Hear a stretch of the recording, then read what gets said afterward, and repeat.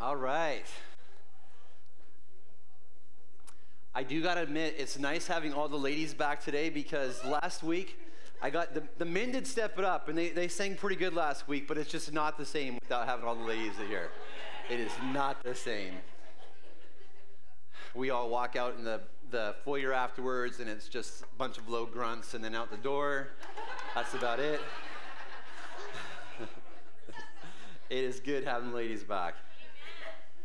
So good. We just started a new series last week called Disruptions. And in this series, we're looking at, have the kids all been dismissed? Yeah? I don't see any kids, so Heather must have dismissed you already.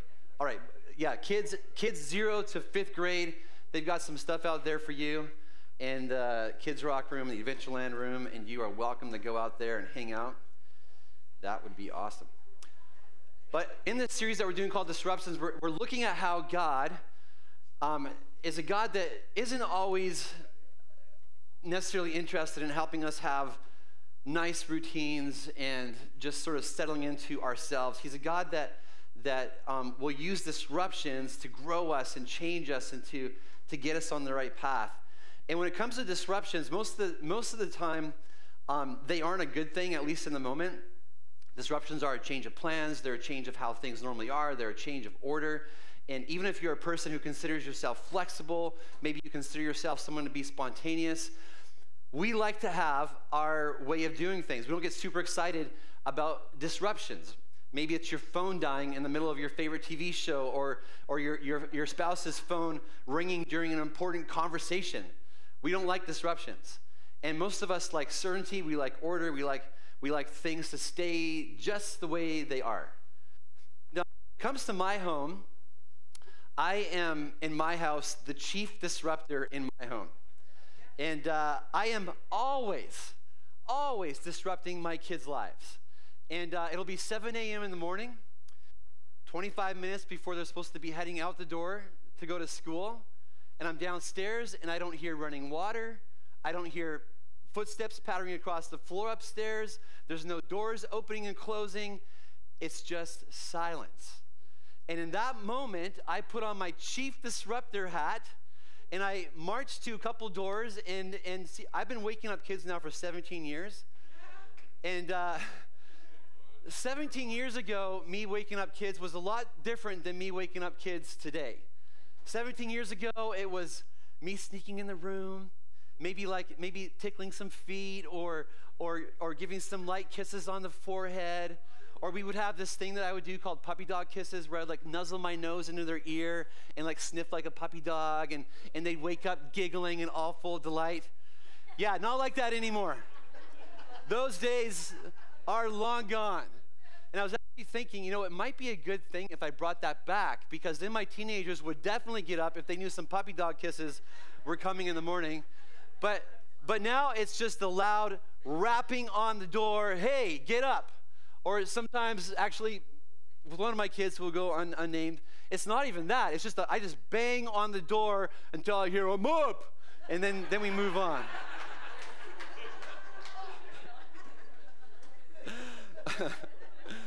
And then there's the times when dinner is ready, and we've already hollered through the house and let everybody know that it's dinner time, and there's no kids around. And back in the day when my kids used to play a lot of Fortnite, I don't know if you have any Fortnite people in the house, but they wouldn't come, so I'd go upstairs because sometimes they don't hear. Actually, a lot of times if they've got their headphones in or whatever, they don't hear. So go upstairs, and there they are in front of the TV, and without a doubt, it's like, Dad, there's only like 7 or 8 more people to take out. Just let me like stick around for a little bit longer. I'm about to win this game. But I'm like, no, get your butt downstairs. It's dinner time. Disruption.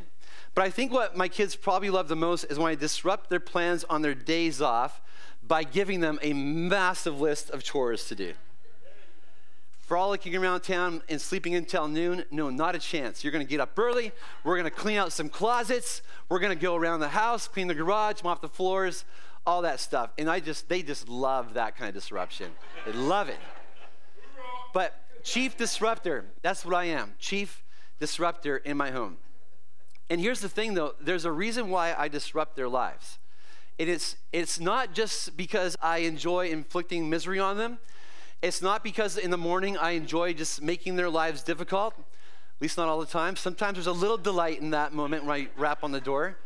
But for the most part, I disrupt them because I actually want my kids to thrive in life. There's a reason for it. I want them to be in a position where by the time they leave my house, they have the greatest amount of opportunity possible. Yeah, I could just ignore them all month, all year, and let their grades just slip and slip and slip to D's and F's, but I disrupt them not only so they'll pass, but so they'll excel. I want them to experience deep joy and peace. I want them to learn how to take responsibility for their lives and learn how to take care of themselves. I want them to know what it's like to be a part of a team that's working together to make a household function and operate. I want them to have physical and mental health. So I will disrupt their screen time and tell them to eat some food because that'll make you healthy. It's good for you. Go outside, whatever. But I disrupt because I want them to experience and to know the best life possible. And there's someone else who wants you to experience and know the best life. Someone who paid a very high price so that you might know life and life to the full. There's somebody who wants you free from addiction, somebody who wants you to know peace that is real, that's deep down inside your soul, the kind of peace that anchors you even in the midst of storms. There's somebody who wants you to know what it's like to be loved with an unconditional love, a love that doesn't quit loving when you make mistakes, that doesn't stop when you fail, that doesn't abandon you when the giver gets tired. There's somebody who wants you to know forgiveness.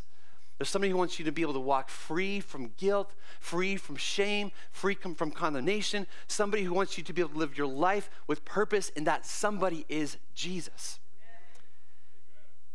And he has no problem causing disruption, even great disruption in your life, if it'll get you to turn from your destructive, soul-killing way of living and turn to him in life to the full.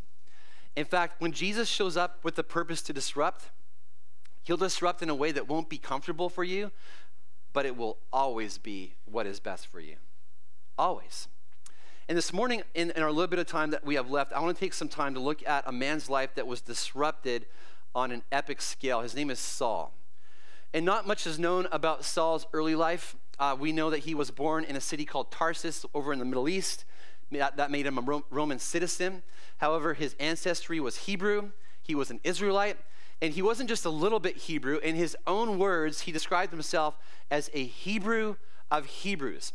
This would be like you describing yourself as a Ferndaler of Ferndalers, which I was thinking about what that would mean.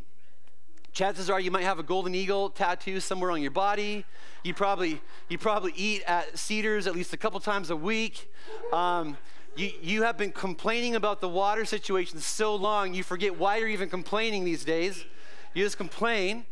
You resent people from Linden. You probably feel a little superior. And you might even already have your burial plot staked out here on Ferndale soil. I think that would make you like a Ferndaler of Ferndalers. Well, Saul is a Hebrew of Hebrews, which means he was raised in the city of Jerusalem. He was trained in the Hebrew way by this renowned teacher back in the day named Gamaliel. Saul is faultless. He would later write in his adherence to the religious laws. In fact, at one point he said, as far as it came to his knowledge and understanding of Judaism, he was a super smart guy. He wrote, "I was advancing in Judaism beyond many of my own age among my people and was extremely zealous for the traditions of my fathers." And when you kind of piece together his whole story throughout the New Testament part of the Bible, with his early education, his prominence, it's fairly certain that his family probably had some means. They were probably a pretty prominent family in the influential ruling elites in Jerusalem. Eventually, after he's trained as this young guy, he becomes a part of this religious sect back in the day called the Pharisees. And he is such a respected leader that even as a young man, he's given official authority to oversee the persecution of Christians. And it's important to the story to note here that his persecution of Christians wasn't just some kind of like light and trivial persecution. It wasn't like he was hopping on his Twitter account and just talking smack about Christians. No, he would actually go down in history as the first person to oversee the martyrdom of a Christian. He watched, gave oversight as a follower of Jesus named Stephen was killed for his faith. You gotta understand something about Saul. He hates Christians. And you can probably piece together why he hates Christians. It's probably because the founder of Christianity was a man who was constantly exposing Saul's homies, the Pharisees, for their hypocrisy, even so far as calling them sons of hell. They tried to kill the founder too. They even nailed him to a cross, laid his dead body in a tomb, but little did they realize that death had no hold on him. 3 days later, he busted out of the grave, conquered death once and for all in the process. But for a man in his day, Saul, he has it all. He has it all. He has the best of both worlds in that he's Hebrew and he's Roman. He's a leader. He's well off. He's respected. He's influential. He's probably got some local fame. He does what he wants when he wants. If he were alive today, he might be what we would picture maybe like a college-educated, well-paid, well-known, high-achieving, successful member of society. And does Jesus ever disrupt his life? Saul has zero idea about what he has coming. The Bible says, meanwhile, Saul was uttering threats with every breath and was eager to kill the Lord's followers. So he went to the high priest and he requested letters addressed to the synagogues in Damascus. This was a community that was a couple days traveling distance from Jerusalem. And he asked for their cooperation in the arrest of any followers of the way he found there. He wanted to bring them, both men and women, back to Jerusalem in chains. Like I said, Saul did not like Christians. And the Bible goes on to say that as he was approaching Damascus on this mission, a light from heaven suddenly shone down around him. A light from heaven suddenly shone down around him. And today, we got to celebrate that moment where Carol and Shane saw the light. The light from heaven shone down around them. And I don't know if you remember that day where the light of Jesus came bursting through and disrupted the darkness in your life. Maybe you were in a hotel room after a weekend of binging with your buddies and you woke up hungover, depressed, hopeless, and God broke through the darkness and said, there's got to be more to life than this. Maybe you were just weary from the addiction, weary of the pain, weary of going from one broken relationship to another. And when you walked through the doors of a Jesus-loving friend or family member's house and they just showered you with unconditional love and grace and acceptance, in that moment, light disrupted the darkness in your life. Or maybe you were sitting in a church one Sunday, listening to songs that you've never heard sung before, watching as people had water poured on them, listening to some guy preach, and deep in your soul, you hear a voice saying, this is the way, this is the truth, this is the life, this is what you've been looking for, and you might not fully understand what's going on inside of you, but let me explain it to you as simply as I can. Light is disrupting the darkness. The light of Jesus is shining down in this moment. And here's Paul. Paul is on the road. He's just doing a little bit of business travel. He's getting revenge on that man named Jesus who he thinks is still dead. But to his utter shock and dismay, not only is he not dead, he is talking to him as he's traveling on the road. The Bible goes on to say that as light is shining down on Saul, he fell to the ground and heard a voice saying to him, Saul, Saul, why are you persecuting me? And naturally he asked, who are you, Lord? And the voice replied, I am Jesus. I can't wait to hear from Paul one day what that moment was like when the voice said, I am Jesus, the one you are persecuting. Now get up and go into the city, and you will be told what you must do.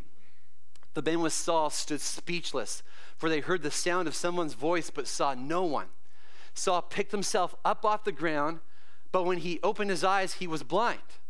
So his companions led him by the hand to Damascus, and he remained there blind for 3 days and did not eat or drink. Aren't disruptions just so good? One minute you're a highly successful young man whose career path is just all marked out for you, and the next minute you are blind as a bat, being led by the hand and told by God that he knows you've been killing his followers and he's about to set you up with a new plan in life. That's Saul.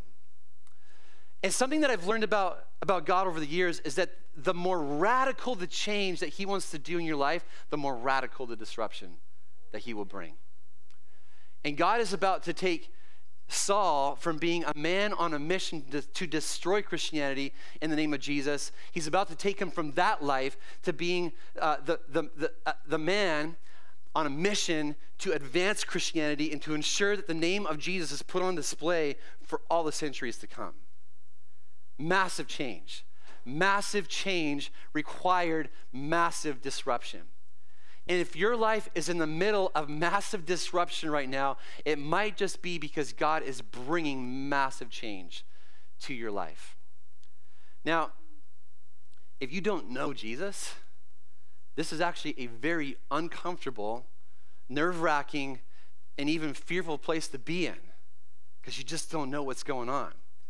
But when you know him, you know that when Jesus shows up with the purpose to disrupt, he'll disrupt in a way that won't be comfortable for you, but it will always, always, always be what's best for you. And Saul, he eventually gets to the city of Damascus where this guy named Ananias is waiting for him, and through a set of supernatural events, Ananias is prepared for Saul. You can imagine there's a guy that's well known for being about killing Christians, that anybody who's a Christian, when they see Saul coming, is running to hiding. But Ananias has been set up. God has let him know, hey, Saul's coming. Don't be afraid of him. I'm doing a work in his life. So Saul gets there, goes to Ananias' house. Ananias prays for Saul. He receives his sight back. He's filled with the Holy Spirit. He gets baptized, the Bible says. And then just 3 days later, the Bible says this. Think about this. This is the guy that was just hell-bent on killing Christians, hell-bent on destroying the name of Jesus. The Bible says just 3 days later, after that Damascus Road experience, he immediately began preaching about Jesus in the synagogue, saying, I love this, all he says is, he is indeed the Son of God. He's indeed the Son of God. Think about how powerful that was for people to hear that coming out of Saul's mouth. He didn't have to say anything else. All he had to say is, this Jesus guy, he indeed is the Son of God. And the Bible says that all who heard him were amazed. The disruption and resulting change in Saul's life was so significant that he would even go on to change his name to a name that probably maybe more of you are more familiar with. He would change his name from Saul to Paul. And he would go on to become arguably the first, for sure, but arguably the most influential missionary in the history of the church. Many would come to faith in Jesus through his ministry. Many churches were started because of the ministry of Saul. And just as significant as all the things he accomplished for the sake of Jesus was the person that Saul would become because of Jesus. Saul would come to know the joy and the grace and the peace and the all-satisfying goodness of Jesus in such a way that the things of this world would just pale in comparison to what he'd found in Christ. All the things that meant so much to Saul prior to knowing Jesus, pedigree, social status, affluence, education, stuff, fame, title, success, all that meant so much to Saul at one time. Listen to how Saul talked about them compared to Jesus. He said, I once thought these things were valuable, but now I consider them worthless because of what Christ has done. And maybe you were in that boat. At one time you had stuff in your life that it was so valuable to you. Maybe it was your friends' approval or your family's approval. Maybe it was your new car or your house. Maybe it was that career, and your life was consumed with that career and just becoming the best at your job, and you just poured in all your time and all your energy into that because it was everything to you. Paul says, I consider them worthless now because of what Christ has done. Yes, everything else is worthless when compared with the infinite value of knowing Christ Jesus, my Lord. For his sake, I have discarded everything else, counting it all as garbage so that I could gain Christ and become one with him. Such a powerful testimony. Where is God bringing disruption to your life today? Where is God bringing disruption to your life today? I have no doubt that there are some of you in this room and some of you watching online right now, you're experiencing disruption in your soul the last hour. You're hearing a gentle whisper saying, follow me, trust me, put your faith in me. That's Jesus, and something inside of you just knows it. But you hesitate because you don't know what saying yes. You don't know what saying yes, like we saw with Carol and Shane, you don't know what that means. You don't know what he's going to do with your life. You don't know if he's going to maybe do what he did with Saul and just like massive change, and you have no idea if you can even trust him. And so you hesitate, you're uncertain, and you need to know something though when Jesus shows up with the purpose to disrupt. It might not feel comfortable. In fact, it rarely ever does, but it is always what's best for you. Maybe for somebody else, God is expanding you in some way, and it's this step in your career. Maybe it's a change in careers. Maybe it's jumping into helping out in your church or helping out in some nonprofit in town, and it's gonna expand you. It's gonna stretch you, and it's gonna grow you, and it's disruptive and it's scary, and you just want to keep the same plans that you've always had. You just want to keep spending your time the way that you've always spent your time, and it's disruptive, this next step, whatever that looks like. But Jesus, when he shows up to disrupt, it won't be comfortable, but you got to know it will always be what's best for you.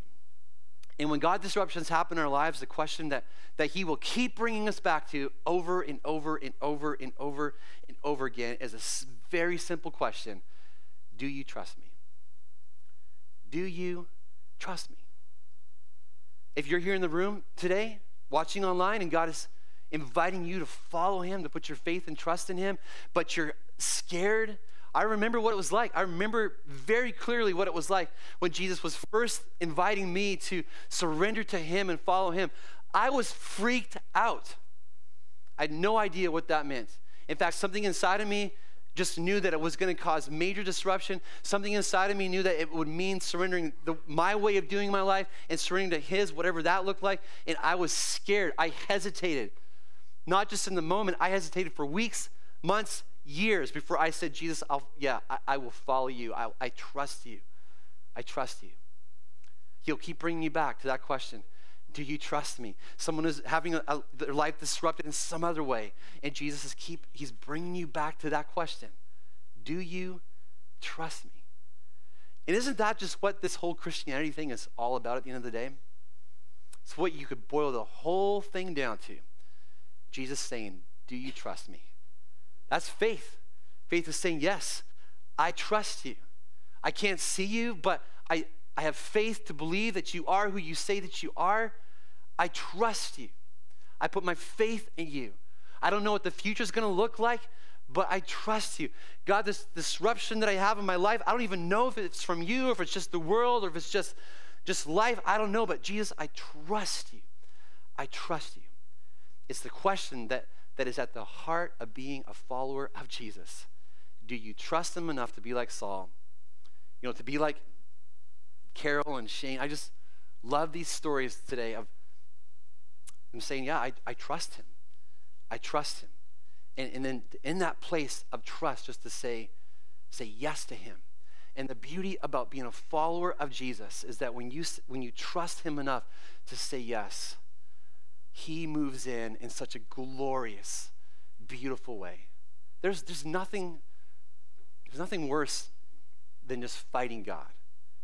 When he's inviting you to take that step of faith and trust, when you fight him, it's just uncomfortable, it's tension, it's just restless. You just can't get away from his voice because he's there.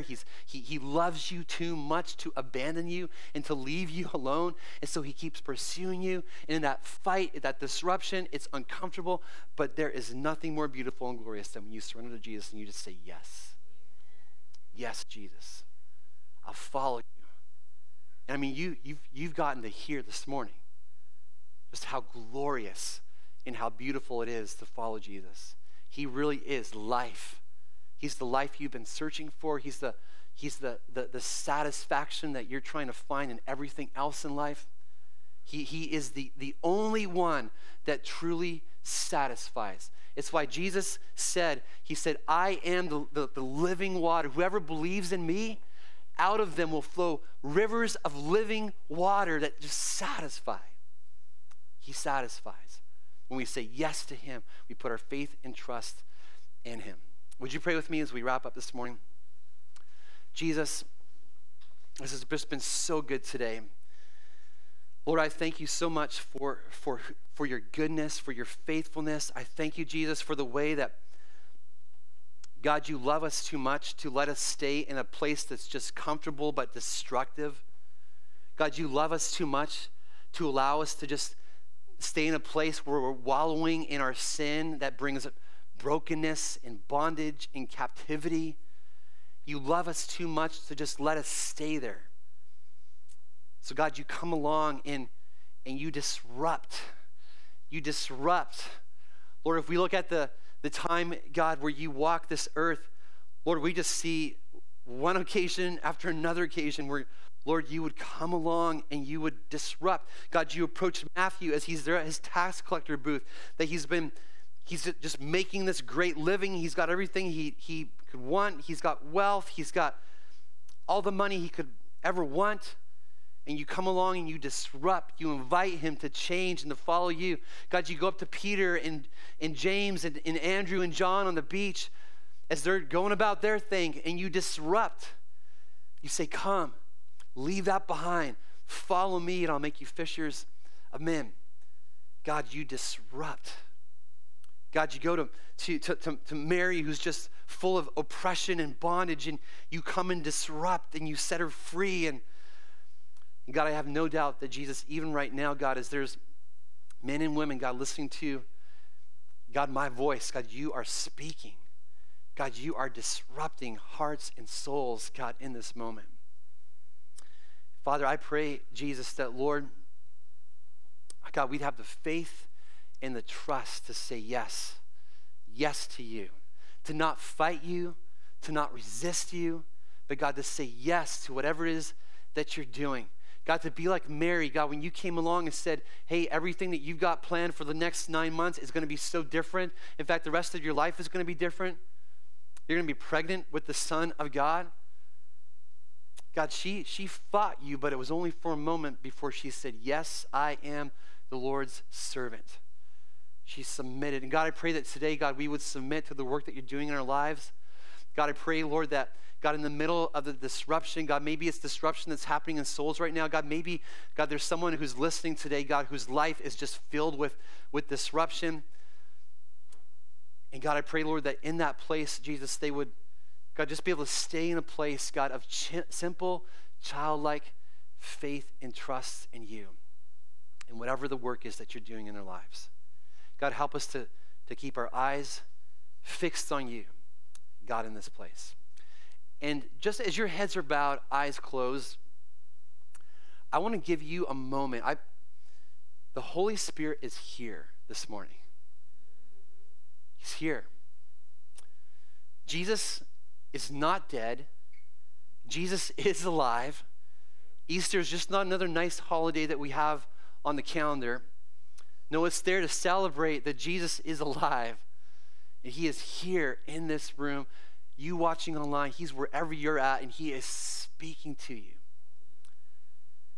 And I wonder this morning, I'm going to ask you in a second, if God is speaking to you and there's some disruption going on in your soul right now, if God is speaking to you, inviting you to put your faith and trust in him. Maybe it's the first time that you've ever done that in your life. Maybe you've been following him for 30, 40 years, but there's disruption happening and God is inviting you to a new level of faith and trust. I'm going to invite you in just a second to raise your hand, and the only reason for that is because I want to give you something tangible, a way to tangibly respond to the work that the Holy Spirit is doing in your life right now. And then I just simply want to pray for you. If God is inviting you this morning to just another level of faith and trust in him, just raise your hand up nice and high. I'd just love to pray with you. Lots of hands up this morning. Lots of hands. You can go ahead and put your hands down. God, I want to lift up everybody this morning, God, who put their hands up. God, would you just come in, God, right now in this moment. I pray, God, that they would just be so confident that your Holy Spirit is with them, that your Holy Spirit is for them, that your Holy Spirit is their strength, is their source, is their portion, is their life. God, may they just have the strength and the faith and the trust to just rest in your arms this morning. To just, God, just like fall back in your arms in simple childlike faith and trust. And God, I don't know what the rest of this day is going to look for them, week, month, year. I don't know, but you do. And Father, I just want to pray that you would help them. God, walk alongside of them. And God, the work that you're doing, God, through this disruption, God, I just pray, Lord, that it would be a glorious, God, just beautiful thing. Beautiful thing. Just as your heads are bowed, eyes closed, I don't have this happen very often, but just this last week we've got a couple of shrubs in front of our house that are just dead. Everything else is turning green, but these two shrubs are just dead. And this last week, I got my truck, got some rope. I don't know if this is the right way to do it, but just tied those suckers up to my truck, yanked them out. Yesterday, Becky and I went to the nursery and we got a whole bunch of new shrubs that we're going to plant. And they're going to be glorious and they're going to be beautiful.